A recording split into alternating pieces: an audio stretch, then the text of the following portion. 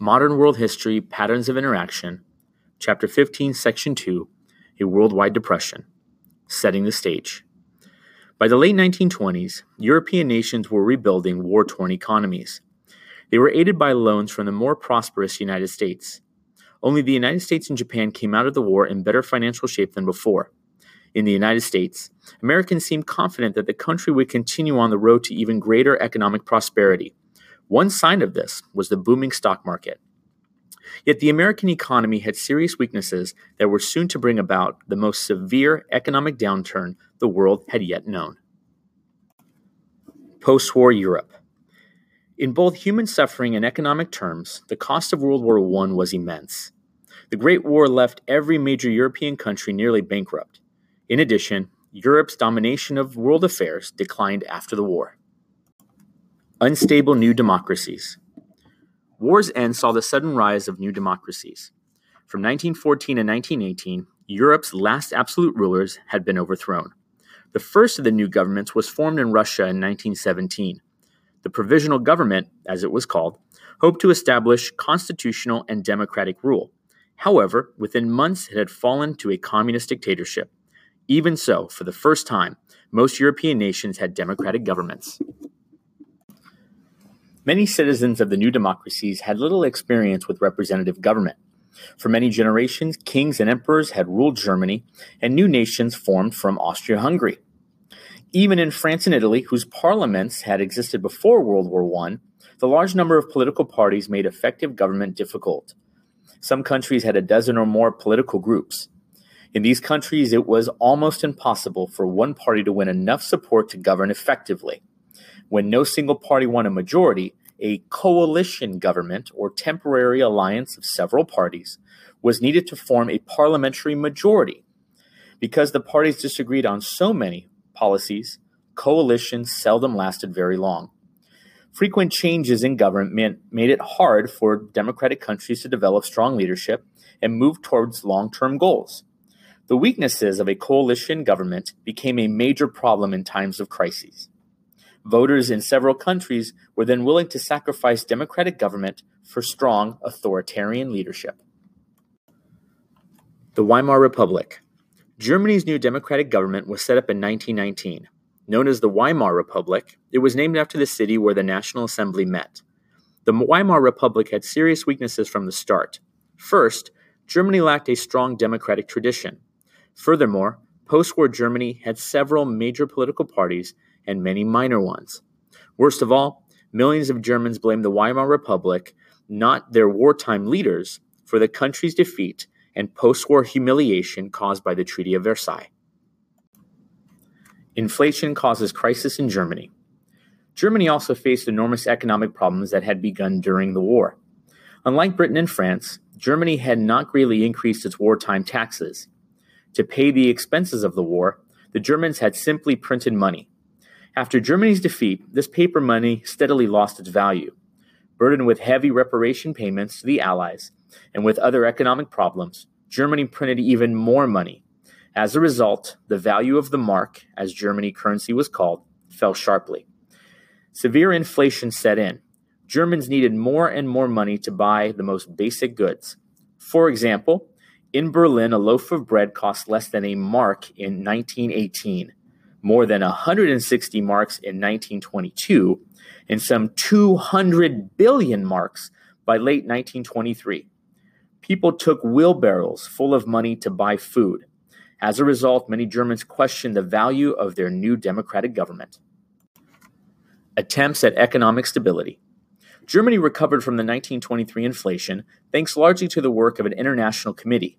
The committee was headed by Charles Dawes, an American banker. The Dawes Plan provided for a $200 million loan from American banks to stabilize German currency and strengthen its economy. The plan also set a more realistic schedule for Germany's reparation payments. Put into effect in 1924, the Dawes Plan helped slow inflation. As the German economy began to recover, it attracted more loans and investments from the United States. By 1929, German factories were producing as much as they had from before the war. Efforts at a lasting peace. As prosperity returned, Germany's foreign minister, Gustav Stresemann, and France's foreign minister, Aristide Briand, tried to improve relations between their countries. In 1925, the two ministers met in Locarno, Switzerland, with officials from Belgium, Italy, and Britain. They signed a treaty promising that France and Germany would never again make war against each other. Germany also agreed to respect the existing borders of France and Belgium. It was then admitted to the League of Nations. In 1928, the hopes raised by the spirit of Locarno led to the Kellogg-Briand Peace Pact. Frank Kellogg, the U.S. Secretary of State, arranged this agreement with France's Briand. Almost every country in the world, including the Soviet Union, signed. They pledged to, quote, renounce war as an instrument of national policy, end quote. Unfortunately, the treaty had no means to enforce its provisions. The League of Nations, the obvious choice as enforcer, had no armed forces. The refusal of the United States to join the League also weakened it. Nonetheless, the peace agreement seemed a good start. Financial collapse. In the late 1920s, American economic prosperity largely sustained the world economy. If the United States economy weakened, the whole world's economy system might collapse. In 1929, it did. A flawed U.S. economy. Despite prosperity, several weaknesses in the U.S. economy caused serious problems. These included uneven distribution of wealth, overproduction by business and agriculture, and the fact that many Americans were buying less. By 1929, American factories were turning out nearly half of the world's industrial goods. The rising productivity led to enormous profits. However, this new wealth was not evenly distributed. The richest 5% of the population received 33% of all personal income in 1929. Yet 60% of all American families earned less than $2,000 a year. Thus, most families were too poor to buy the goods being produced. Unable to sell their goods, store owners eventually cut back their orders from factories. Factories, in turn, reduced production and laid off workers. A downward economic spiral began. As more workers lost their jobs, families bought even fewer goods. In turn, factories made further cuts in production and laid off more workers. During the 1920s, overproduction affected American farmers as well. Scientific farming methods and new farming machinery had dramatically increased crop yields. American farmers were producing more food. Meanwhile, they faced new competition from farmers in Australia, Latin America, and Europe. As a result, a worldwide surplus of agricultural products drove prices and profits down. Unable to sell their crops at a profit, many farmers could not pay off the bank loans that kept them in business. Their unpaid debts weakened banks and forced them to close. The danger signs of overproduction by factories and farms should have warned people against gambling on the stock market, yet no one heeded the warning. The stock market crashes. In 1929, New York City's Wall Street was the financial capital of the world. Banks and investment companies lined its sidewalks. At Wall Street's New York Stock Exchange, optimism about the booming U.S. economy showed in soaring prices for stocks. To get in on the boom, many middle-income people began buying stocks on margin. This meant that they paid a small percentage of a stock's price as a down payment and borrowed the rest from a stockbroker. The system worked as long as the stock prices were rising. However, if they fell, investors had no money to pay off the loan. In September 1929, some investors began to think that stock prices were unnaturally high. They started selling their stock, believing the prices would soon go down. By Thursday, October 24th, the gradual lowering of stock prices had become an all-out slide downward. A panic resulted. Everyone wanted to sell stocks, and no one wanted to buy. Prices plunged to a new low on Tuesday, October 29th. A record 16 million stocks were sold. Then the market collapsed. The Great Depression. People could not pay the money they owed on margin purchases. Stocks they had bought at high prices were now worthless. Within months of the crash, unemployment rates began to rise as industrial production, prices, and wages declined. A long business slump which would come to be called the Great Depression, followed. The stock market crash alone did not cause the Great Depression, but it quickened the collapse of the economy and made the Depression more difficult. By 1932, factory production had been cut in half. Thousands of businesses failed, and banks closed. Around 9 million people lost the money in their savings accounts when the banks had no money to pay them. The farmers lost their land when they could not make mortgage payments. By 1933, 1/4 of all American workers had no jobs. A global depression. The collapse of the American economy sent shockwaves around the world.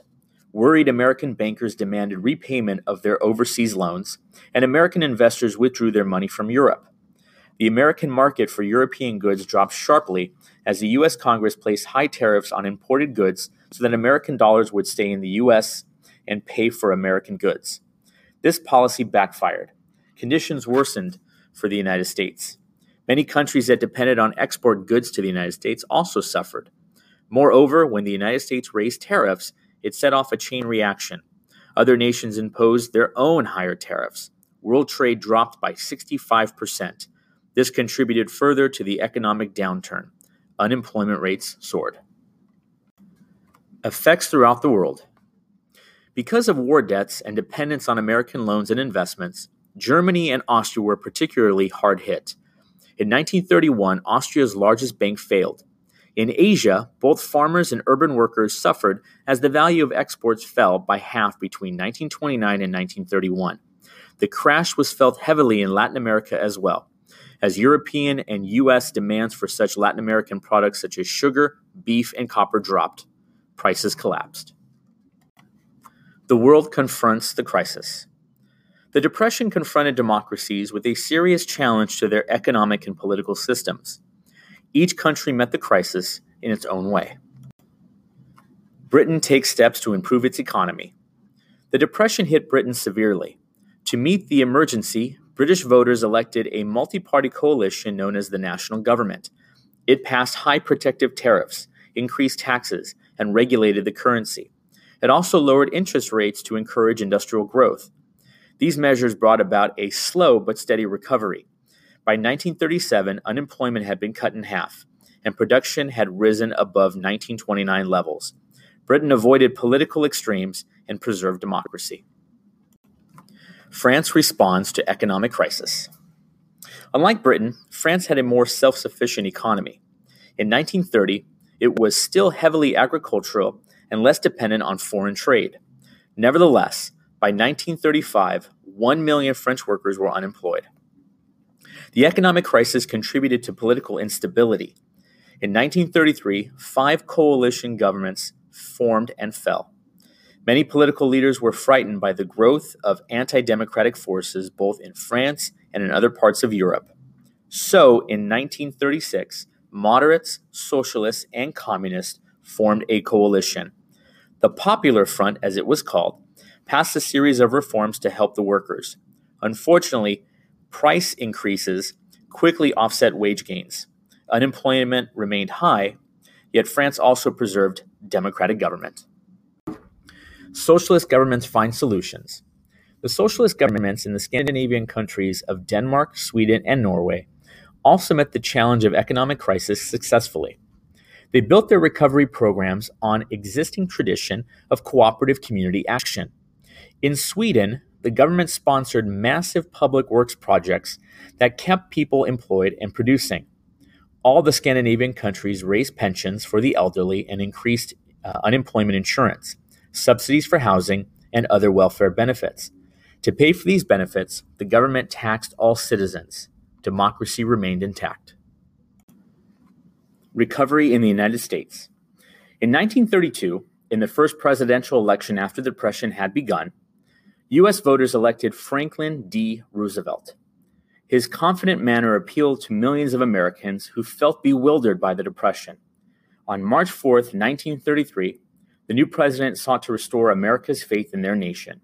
Quote, "This great nation will endure as it has endured, will receive and will prosper.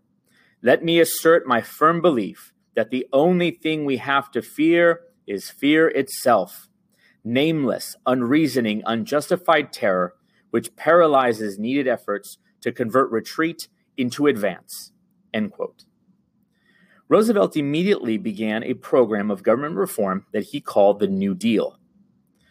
Large public works projects helped to provide jobs for the unemployed. New government agencies gave financial help to businesses and farms. Large amounts of public money were spent on welfare and relief programs. Roosevelt and his advisors believed that government spending would create jobs and start a recovery. Regulations were imposed to reform the stock market and the banking system. The New Deal did eventually reform the American economic system. Roosevelt's leadership preserved the country's faith in its democratic political system. It also established him as a leader of democracy in a world threatened by ruthless dictators, as you will read about in Section 3.